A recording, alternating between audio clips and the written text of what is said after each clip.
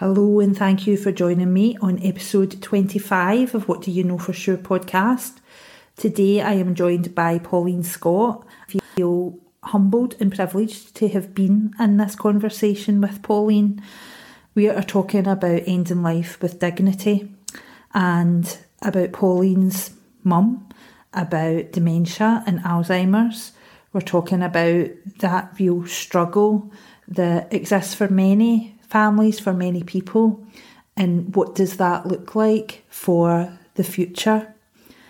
Pauline hadn't intended to talk about this when she first thought about the answer to this question, what do you know for sure, but decided that it was something that had to be said, and I feel so honoured that she decided to say it with me. This, I have to say, is one of the most important interviews that I feel I've ever done in 130 odd radio shows and now 25 podcasts. This is a beautiful conversation and I am really honoured that I got to have this with Pauline. Thank you to Pauline for having it with me. So please have a listen and I hope that you take as much from it as I certainly did recording it. Pauline, thank you so much for joining me on What Do You Know For Sure podcast. It is a delight to be with you today, Anne. Thank you for having me on. Oh, thank you. Tell us a wee bit about you.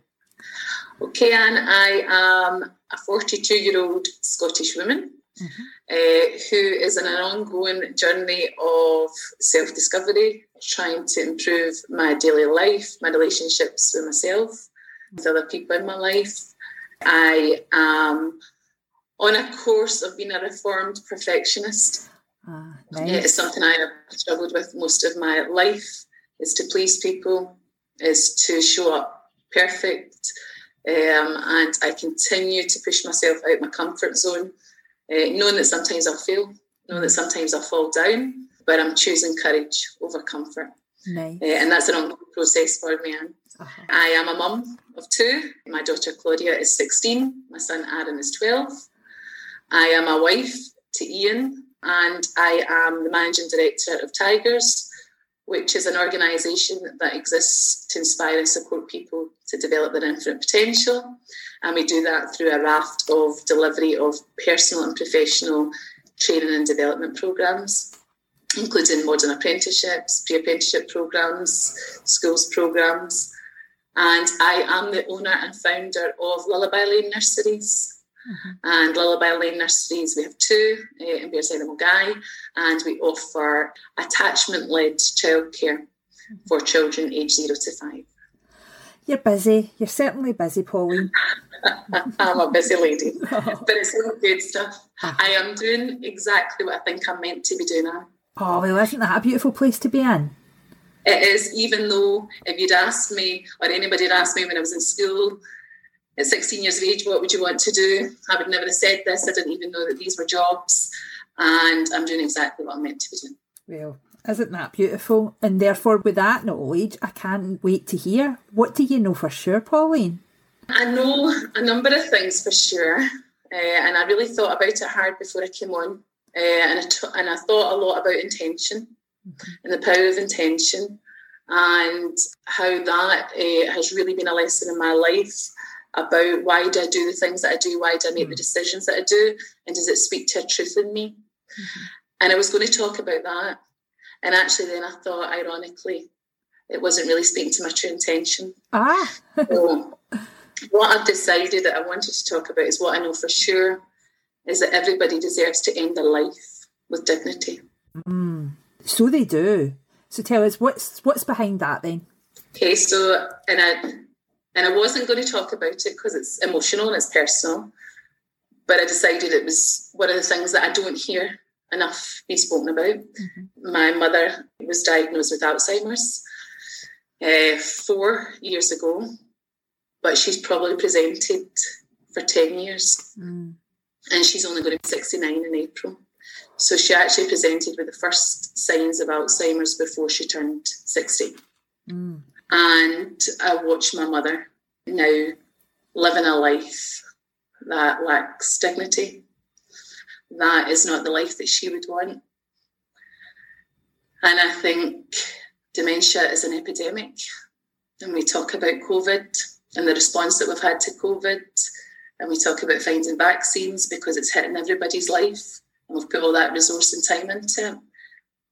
And I think it's getting harder now not to know somebody that has been impacted or knows somebody that's been impacted with dementia.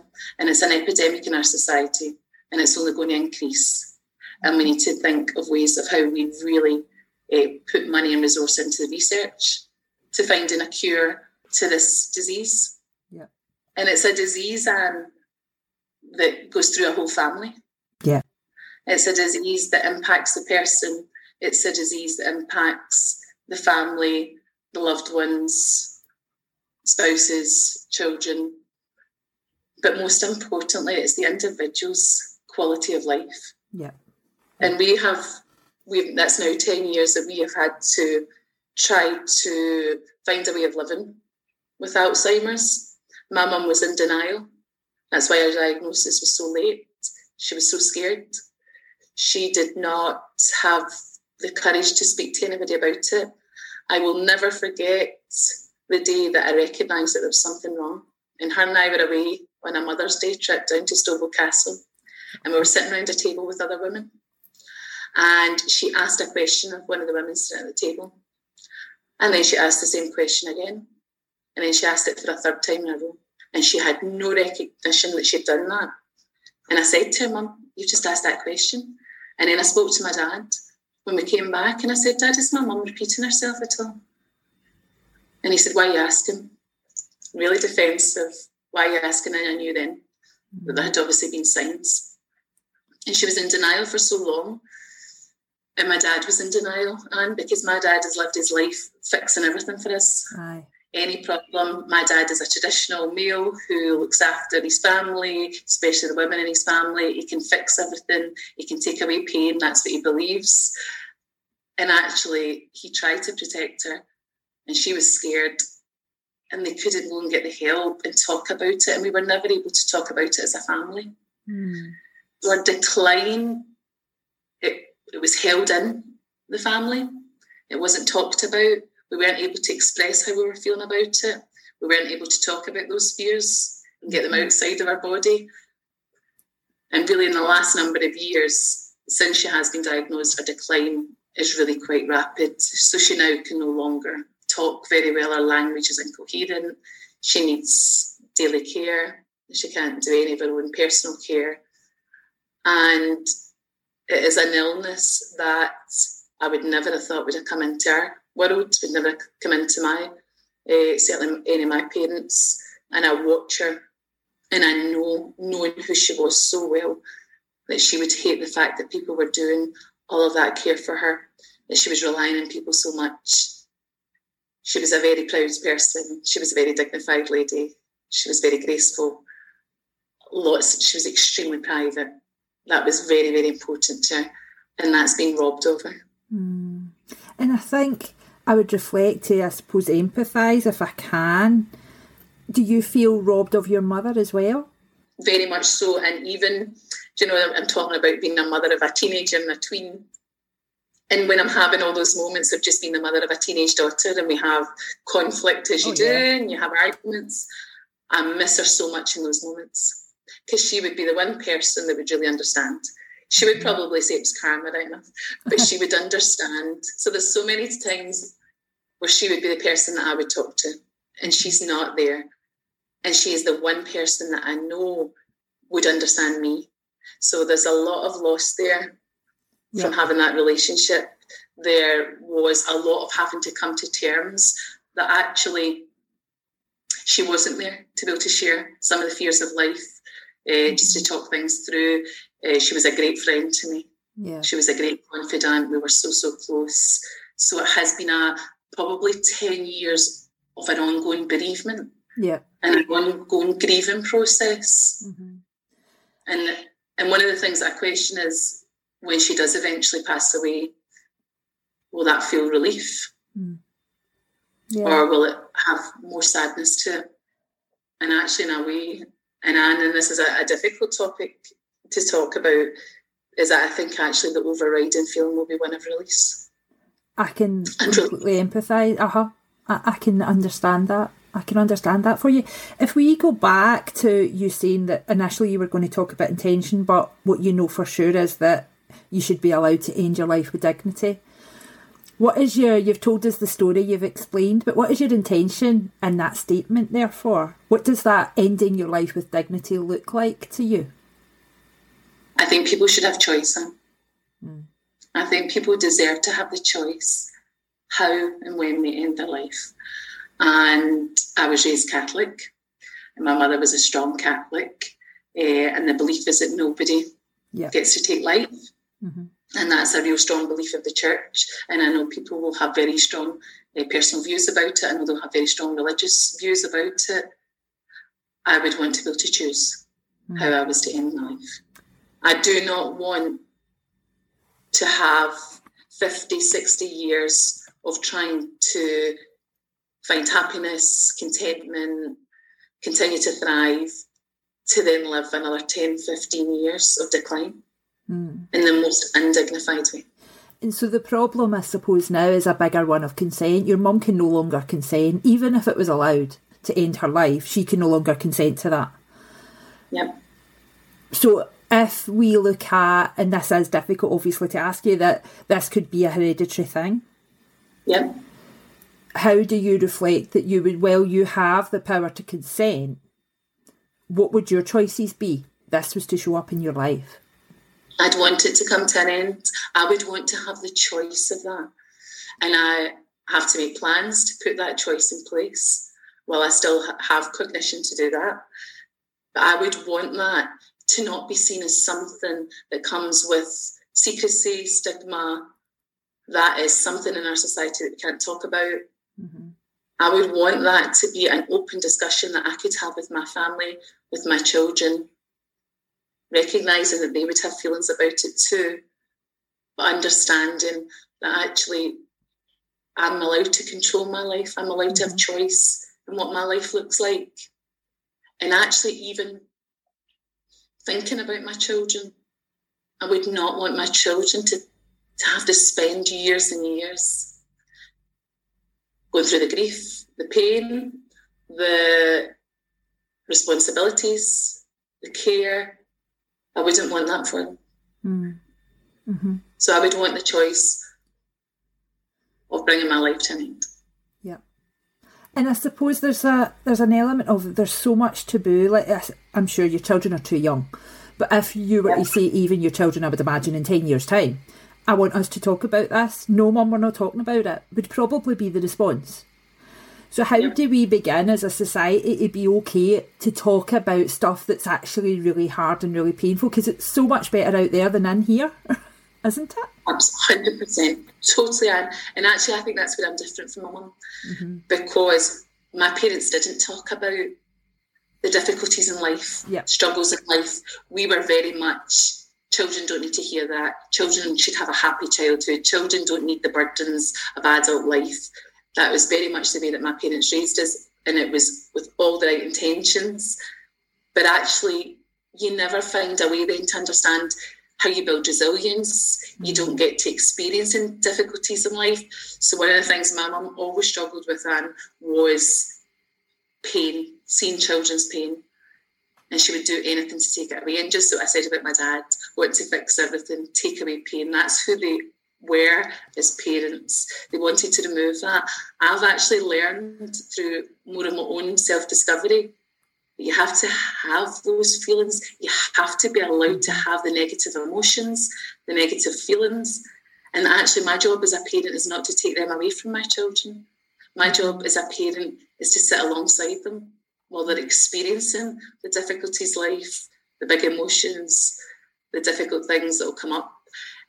And I can't control any of their pain or anything that's going to happen to them in life. So I think I'm much more able to have those more difficult conversations with my children because I'm much more open about it. Yeah. So even my mum's own illness, we talk about that quite openly. Right. My children and I discuss that. We discuss if it's sad, if I've cried. I don't try and hide that the way my mother would have hid that. I talk to them about it and I'll just tell them I'm having a really sad moment. I'm missing Gran. I can't talk to her about things that I'd like to talk to her about. And they can tell me, Mum, it's really sad.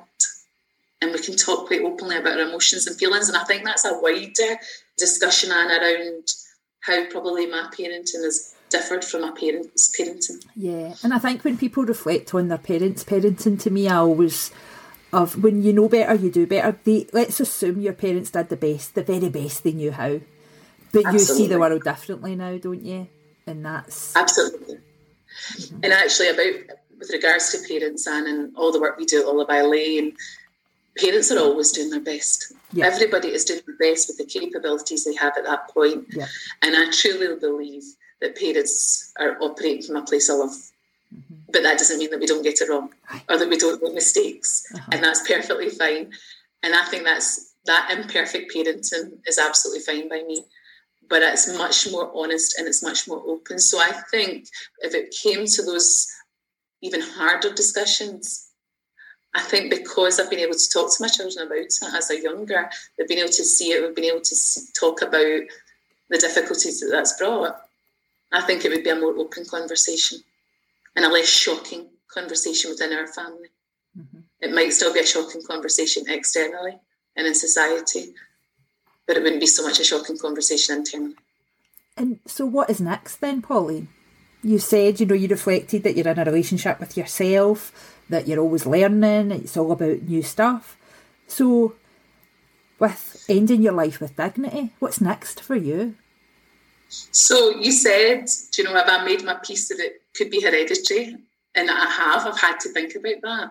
And I spoke to, we had a conference in Scotland in 2019 and Dr. Gabor Mate came to that conference and I spoke to him about it. I would love to hear him speak. And it was absolutely fantastic. And I got a chance to speak to him and spend some time with him. And I told him about my mum's illness. And I said to him, do you believe it's hereditary? And what he said to me was, well, Pauline, first of all, he said to me, Pauline, can I tell you who your mum was? You can tell me if I'm wrong. He said, did your mum spend her life worrying about everybody else? Did she put everybody else's needs before herself? Was she trying to control things that were out with her control? He said, did she ever practice self-care? No. He said, is there anything I'm saying wrong? No, absolutely not. He said, okay. He said, so see if it is hereditary, what can you do about it? He said, but see if it's environmental. See if it's the anxiety we put in ourselves. See if it's a breakdown of our body, our immune system, our hormonal system because of fears and anxieties. He says, can you control that? Mm-hmm. So we spoke about how I can live my life different from my mum. And that's the only thing that I've potentially got control over. So, and that is probably why, and I think my mum's illness, as difficult as it's been, has probably been one of the lessons and the blessings in my life to really evaluate, am I going to follow the same patterns of behaviour?